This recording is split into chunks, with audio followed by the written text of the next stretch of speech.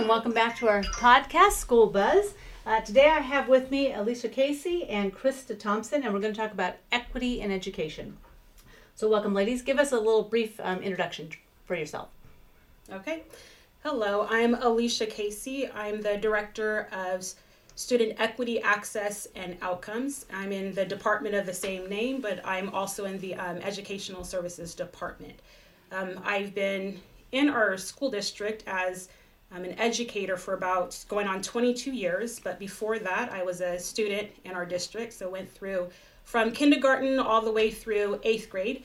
I'm a proud mother of a student who also went through Lancaster School District, and of course I've had many family members who've gone through Lancaster School District, but also are part of Lancaster School District. Equity is one of my passions, especially the culturally responsiveness and supporting our students, especially our historically underserved students. And so that's why I'm here today to talk about equity in education. Great. What schools did you attend? So I attended Desert View, and then I attended Monte Vista and Parkview. Those were my schools. Yeah. Very good.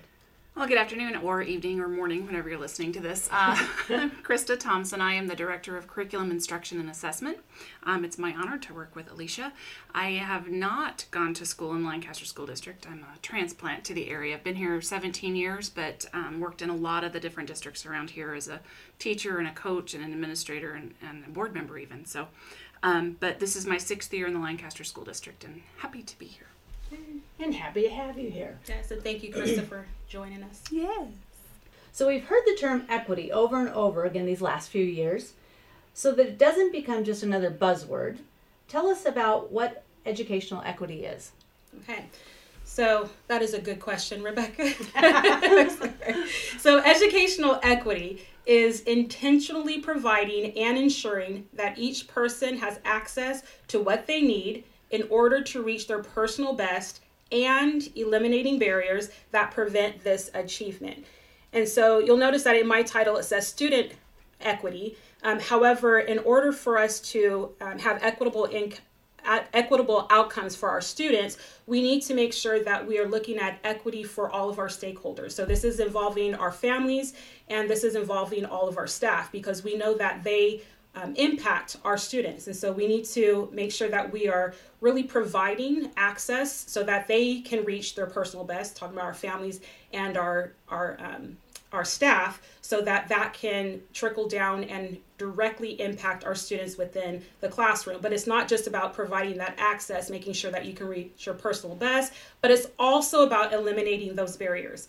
And so you can see this in our LCAP goals. We are fortunate in the Lancaster School District that our LCAP goals have equity integrated seamlessly through them, but then it's also attached to our site plans and then even down to our signature practices. And this is also why our district is focused on MTSS, multi-tier system of support, because with this system, we really are looking at equity at the core as we're looking at supports for all students at Tier 1, and then intensifying as we go up to Tier 2 and Tier 3.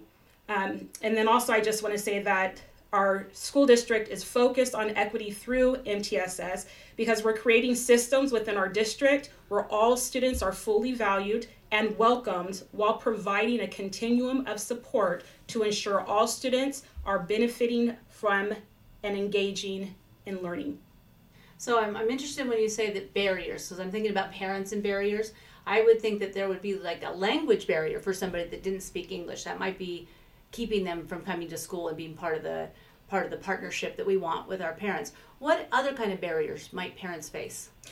So that's a good point. And yes, language barrier is a big one. And that's why I'm so proud that Lancaster School District has family ambassadors.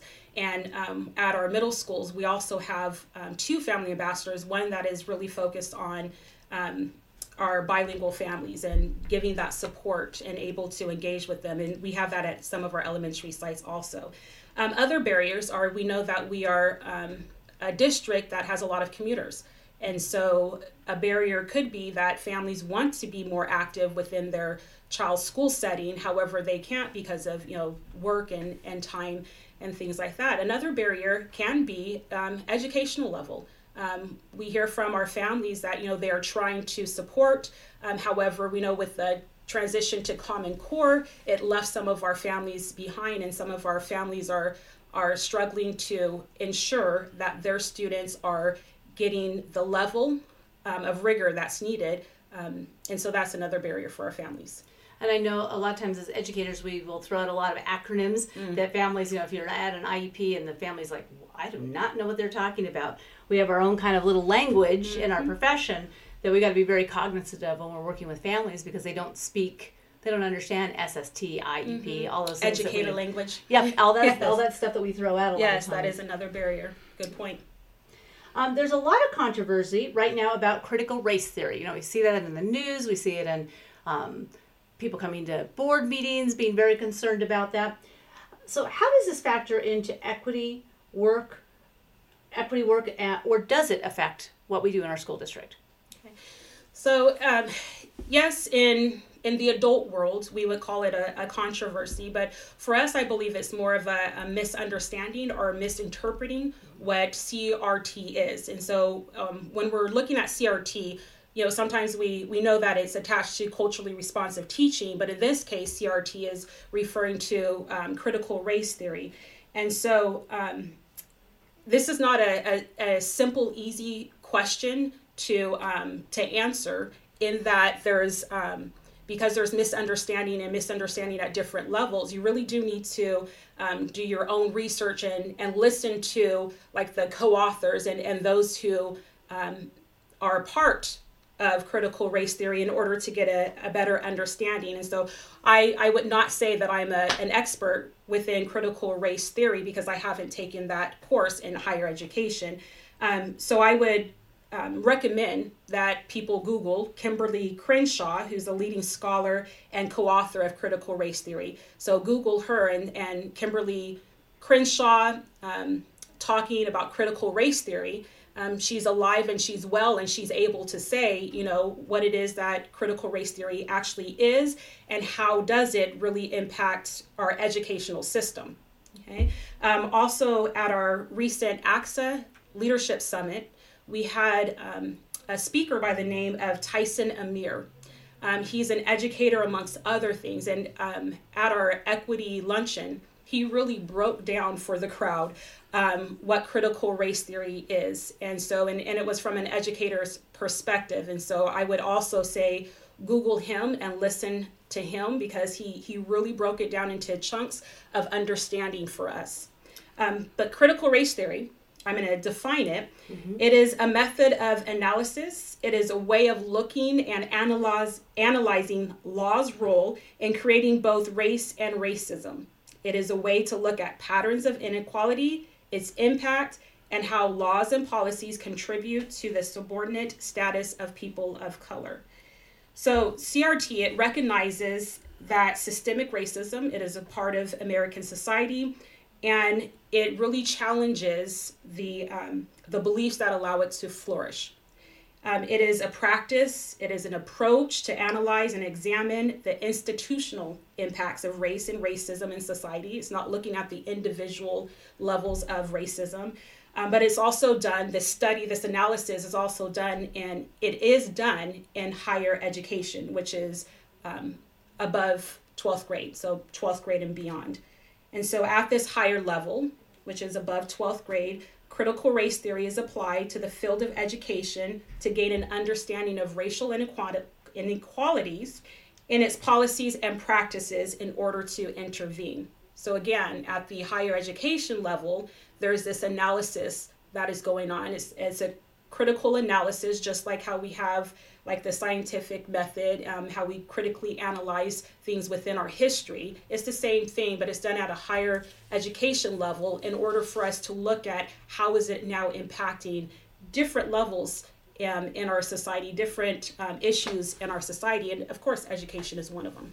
So from what I understand, and my understanding of it is very, very limited, it started kind of as a law school course that was helping lawyers understand how laws were passed that then would keep people out of having, equitable access in society. So that's kind of where it started. And then as we saw the value of that and understanding that there are systems in place that don't allow people equitable access, we took that and applied it to medicine, and we applied it to education, and we applied it to the different institutions in our country so that we understand how certain laws or regulations keep people from having access to quality care or quality education. Am I understanding that correctly? Mm-hmm. Yes, but then again, it's as you're saying, it's at the adult level. Right. But then also, like for example, political science. If you take that as, of course, your major minor in the university, then this might be a course that you would undertake. Great, thank you for that clarification on that. So how do we teach critical race theory in Lancaster? And explain how we teach kids in our district about equity. So I'll jump in on this one. The short answer to that is no, we don't teach critical race theory in the Lancaster School District. We don't have any instructional materials that directly address critical race theory, but we do emphasize and prioritize culturally relevant teaching, the other CRT. While they're not the same thing, they are linked. And it's super important that we are addressing and understanding the background of our children, the cultures that they bring, in order to help them access the content, which is where the equity piece comes in. So we address that through curriculum instruction in a variety of ways. One, we are beholden to state laws and state adopted curriculum, which state laws have built in a lot more equitable practices and requirements. For example, in the new history framework, social studies history framework that was passed in 2011, which we implemented in 2016, the FAIR Act, which stands for Fair, Accurate, Inclusive, and Respectful, SB 48. That framework and the curriculum says by law we have to include underrepresented cultures from history in the teaching of history. So for example, you will see in our history books across the grade levels, specifically in American history, where American history is emphasized, stories about women, stories about Asians, stories about Indigenous people, and stories about LGBTQ and their contributions to society. Their stories, they talk about how they've influenced history. It's not about who they are in terms of sexual identity or anything like that, but to say this woman was a lesbian, but she contributed this and she contributed that. There's stories such as that in the history books, to say these are all people that made contributions to history and made us who we are as an American people. So that's just one example of how it's incorporated. But by law, all of our curriculum is state adopted and approved, and follows the California state standards. So.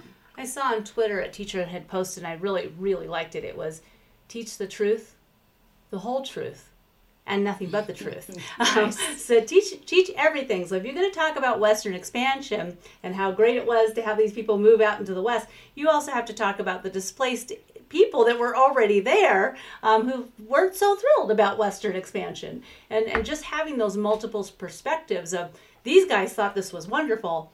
These people over here were slaughtered and killed, and they didn't think it was so great. And to teach all of that at one time, to not say one was better than the other, but people had multiple perspectives based on history, based on the time that they were living, just different ways that people thought, and to present all of that to children, not to say one person was bad or good. It's just, this is the information. This is the truth of what was out there. Mm-hmm. I just really liked that when I saw that on Twitter. I'm like, ooh, that gives me chills. We've offered training for teachers on culturally responsive teaching. Can you give me an overview of that program? So we've done, there's been some periodic isolated incidents of teaching culturally responsive teaching. So what is that? What does that mean? And how do you incorporate that into your classroom?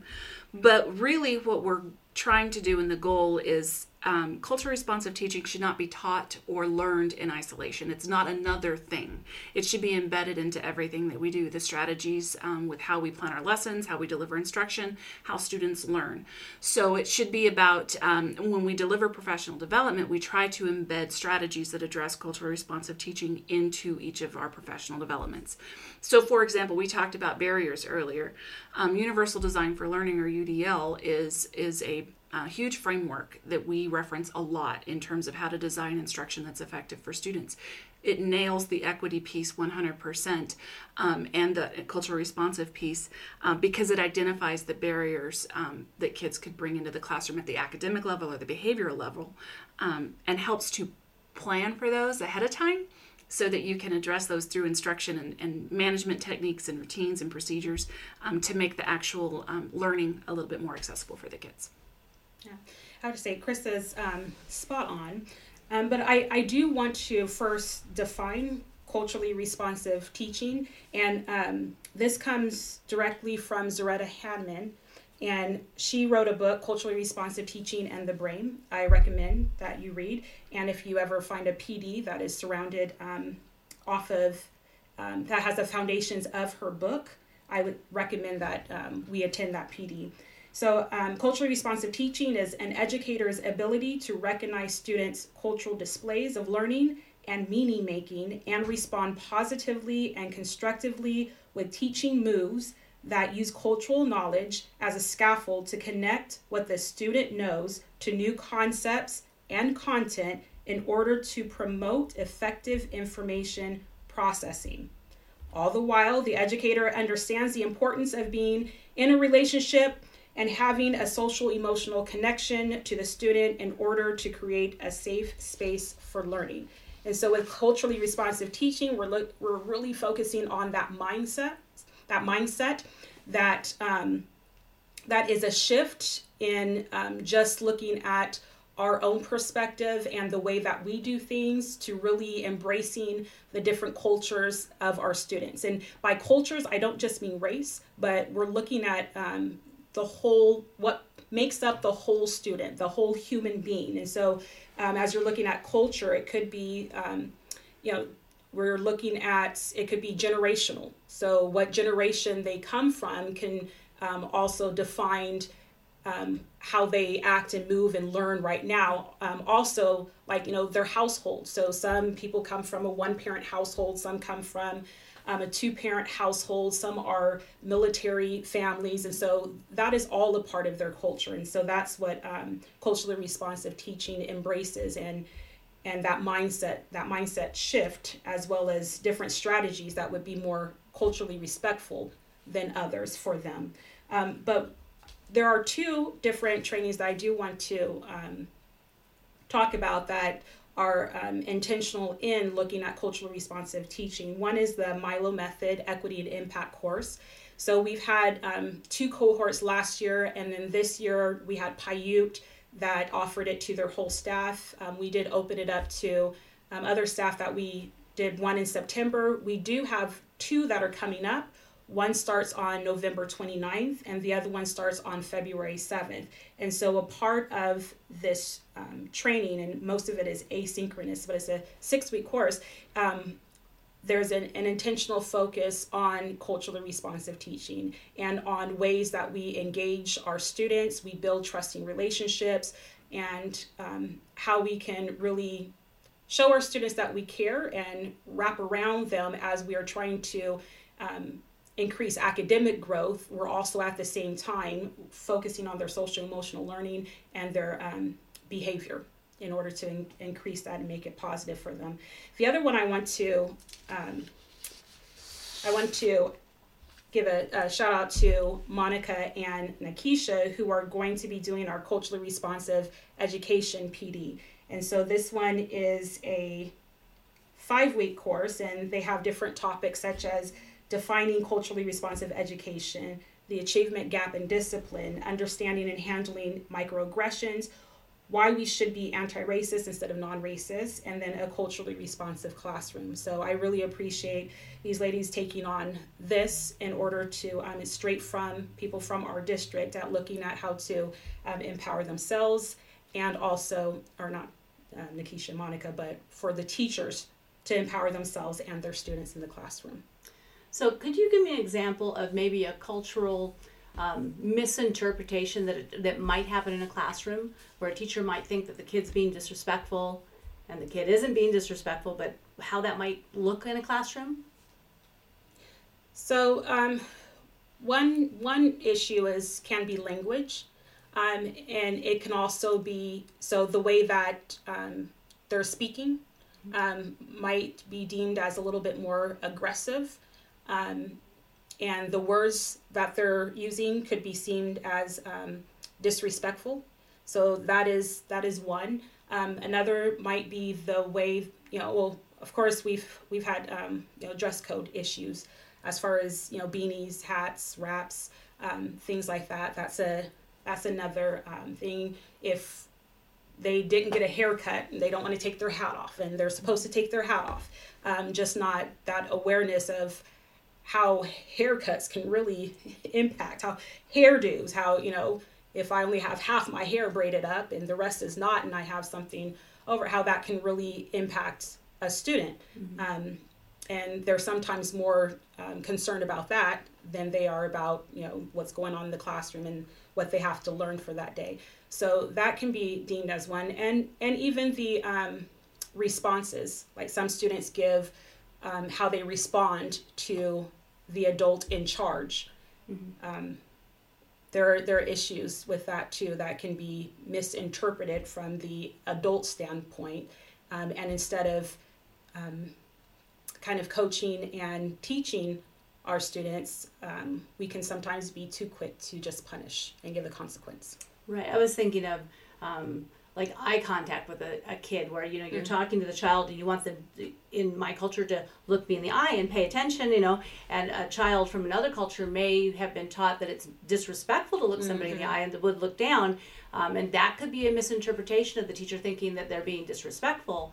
And they're not they're actually being respectful to you. You just didn't understand their culture. So yeah. I think the more education we do with teachers and administrators, just to have them understand, just connect with the child, mm-hmm. connect with the family, let them know that we want them part of the education, we want you here, and that you're valued. And if we mm-hmm. do that, instead of you're being disrespectful to me, mm-hmm. We're going to get a lot farther with our kids. Yes, and if you lead with that first, because there are so many different cultural cues mm-hmm. that, way too much for a person to remember them all. But if you lead with that, what you're saying is really valuing that student and listening to that student and having that care and connectedness with that student, you can get a long way. I mean, even if it takes a little bit of time, you still can get a long way with the student, because the whole point is to have the student at school in the classroom as much as possible, learning. And you cannot learn every cultural cue that's mm-hmm. ever out there. There's just no way. So just being kind and respectful to everybody you meet, that's mm-hmm. the way to handle it. Yeah, and as generations go, there are different cultural cues. Right. So it's like, never know.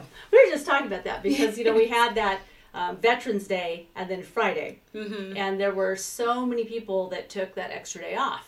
And I was thinking from my generational standpoint, because I'm a baby boomer, I'm the very end of the baby boomers, that when it's a work day, you come to work, you just work every day. And we were just talking about the millennial and that Gen Xers like, let me take a 4-day weekend instead. And it's not bad or good. Mm-hmm. It's just different ways to look at work. And when you don't understand that people come from it from a different perspectives, you're like, these people are just awful. They're not coming to work. And it's not that. It's just a different value. Yeah. Instead of looking at it that, they want to spend quality family time. Exactly. But, if we ever have a day like that, we need to take a cue from the high school district and have a professional development day. Yes. That's like 5 years from now, I was looking at the calendar, and somebody's going to have to keep that institutional knowledge because I am not going to be here in 5 years. So when we talk about culturally responsive teaching, you said that it's ingrained in the classroom. So we're not doing those things anymore like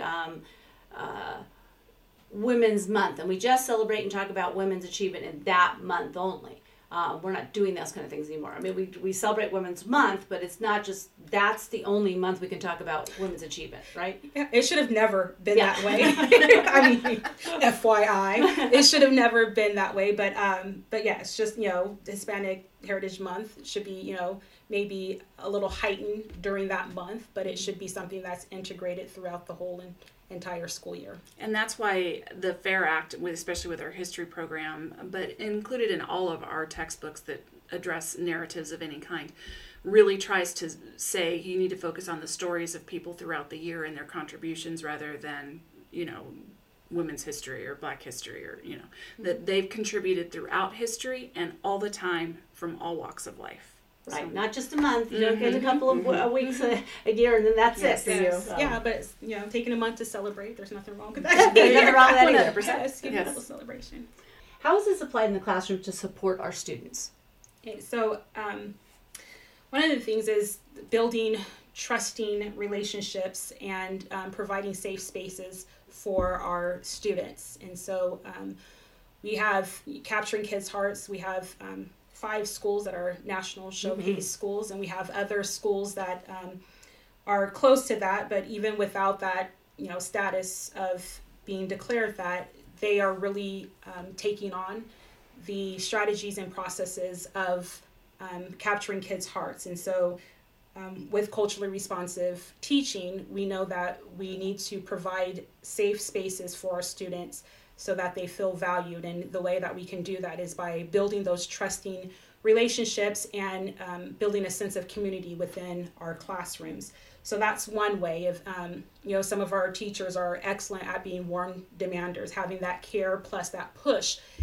So holding still those high expectations for the students, even though still empathizing with some of their needs, especially trauma. And that's the trick, is that warm but still demanding, still having those high standards. I have a brand new teacher in the family, and so we were having that conversation. It's not about just being kind, but it's also about you got to teach every day. You got to make sure that these kids are learning. And so not to let them just kind of do what they want, because that's not being kind. Being kind to somebody is teaching them every day. It is making sure that they get a good education. So just learning that balance, Yes. Yeah, and even for administrators, because, being a warm demander for our teachers, that impacts our students, we need to make sure that we're doing that. We're caring for them, we're empathizing, we're there for them, but we also still need to have those high expectations, especially if we're going to see growth within our teachers, but then also growth within our students. So, yeah. Another way, and I took this straight from the Zaretta Hammond book, Culturally Responsive Teaching and the Brain, because I felt that it applied to us, is that culturally responsive teachers learn to expand their interpretations of student behavior to include different cultural displays of learning and social interaction. And so I know with our PSA department, with the PBIS, the second step instruction, the community circles, which is a precursor to restorative practices, that they are really supporting our sites in being able to do this and looking at student behavior in a different way, so that we're not just jumping to consequence, but we're actually looking at how can we help change behavior. And then also the balance of rigor and expectation with support. And so I'm going to say our CIA department is doing an excellent job with the UDL training and with all of their academic training that they have that shows how this applies at different student learning levels. And then also being very receptive to the teachers and their different levels of support that is needed and their different levels of understanding of how to integrate this. Actionable corrective feedback. I know that in PLCs, we really look at the 4 questions, and then hopefully all have started adding the 5th question, which takes a look at the barriers that might prevent students from really understanding and accessing the content that they're giving. And then the last one is our, not the last one, there's multiple, but another example is just our investment in culturally relevant books. And so Dr. Bowers was gracious enough to let us invest already in some culturally relevant books. We're doing more investment with our librarians who choose to participate in PD that really look at culturally affirming spaces. And so, this is another way that we see it. But I would have to say that this is an excellent question for sites to ask themselves. So administrators asking, how is culturally responsive teaching being done at their site? How are they being culturally affirming? How are they being, is that cultural respect happening at their site? And then the teachers asking it for themselves is, how do I know that this student, how do I know that this classroom is culturally responsive and really meeting the needs of all of my students? Have we done some specific training for our instructional coaches on this, in these methods? As a matter of fact, there is a National Equity Institute holds a lot of coaching PDs and trainings and seminars, and we've had a good slew of our coaches who've attended the equity training for coaching to learn how to be an equitable coach and coaching practices and whatnot. So they're getting a taste of that, and of course that always envelops and includes the culturally responsive elements as well. And we've had quite a few coaches gone through the Milo method, and they're able to, if they weren't able to sign up in September, they're able to sign up in either the November or the February cohort. And then I do have to say that she's a former instructional coach, but we have Anna and Rebecca who just recently wrapped up focal student and equity approach training. And this was directly from the Coaching for Equity that we did with the National Equity Project. That's great, because sometimes that first person that a teacher will go to, because sometimes the administrator is a little bit scary, is that coach. And if they've got that training and they can kind of help guide somebody, that really makes a difference in making sure that we're making the steps towards the right direction. Absolutely. I know that our principals did a lot of work on root cause, and what was the reason that maybe attendance wasn't going well at their school, or what was the reason that they had a lot of suspensions. Do teachers do any root cause when they're looking at behaviors of a child, like, this child's just screaming and yelling, but what's causing that behavior, and how can we help that child learn better? Do we do any of that kind of work with teachers? That is a good question, and honestly, I do not know. I do know that through PBIS, through the PSA department, I do know that they have someone who's in charge of pulling the data, and I know that their PBIS team is charged with looking at their PBIS data and then taking it to their staff. But as far as focusing on like our student with high office discipline referrals, ODRs, and then looking at the root cause of it, I'm not sure if that is always done. But I would assume that as they are looking at this student has X amount of ODRs, let's take a look at what is his motivation for having these types of behavior, whether they are the same type of behavior over and over again, or they might not seem connected, but let's find the connection with them. But that is an excellent question, and that is definitely something that should be done, because that could very well alleviate a lot of the ongoing issues that we have. It takes a lot of work, but there's always a reason for behavior. There's always a reason for it. And when you're looking at a child that's yelling to get attention, or whatever it is, the behavior, even if they're being disrespectful and saying mean words back to you, there's a reason for that behavior. You got to figure out what the kid needs or wants from you, because most children want to please you and want to do well in school. They do.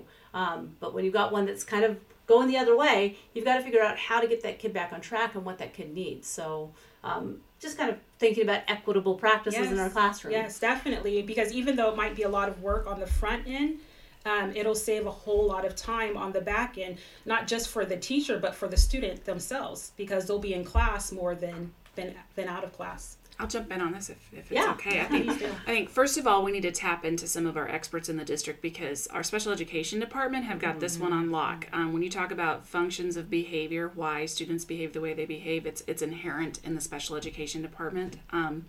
Well, I think one of the things that I'd like to see us focus on a little bit more in the district, and this includes me and my department, is once you identify a function of behavior, what do you do about it?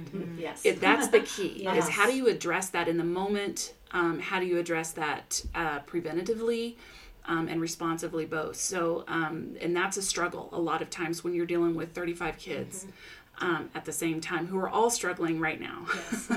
So I'd like to see us get some more focus on how to help teachers with that piece. And it's hard because you do have 30 kids in your classroom and you're still trying to teach and you're still trying to do everything you need to do.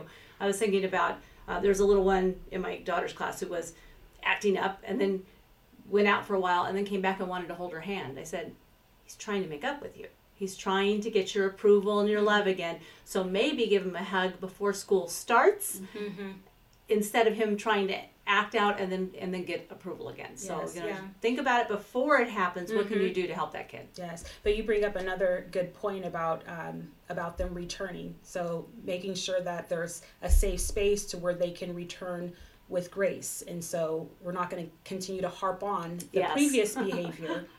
Yeah, how we sometimes say, each day is a new day, but there's still some residual effects of what happened before. But really, truly giving grace to that student so that they can return back into their classroom successfully. And I think that's true of every human being. Give people grace, let them come back with respect and dignity, and usually that solves the problem when you're dealing with people, because you don't know what people are dealing with sometimes. And sometimes we just give them a little bit of, it's okay, let's start again, let's do that. And of course we should do that for a 7-year-old. That's when you hold grudges against little children. I just don't understand that. But same thing with adults. We're all learning and we're all trying to do our best, and we got to give each other grace, especially this year, because this has been a tough year.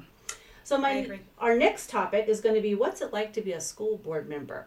There's a lot of people getting death threats and crazy stuff out there. So I'm going to talk to one of our board members and see how they feel about being a board member and what exactly they do, because it's kind of a hidden world for most of us. But thank you, ladies, for coming on today. I really appreciate your insight and your expertise in this matter. All right, thank you.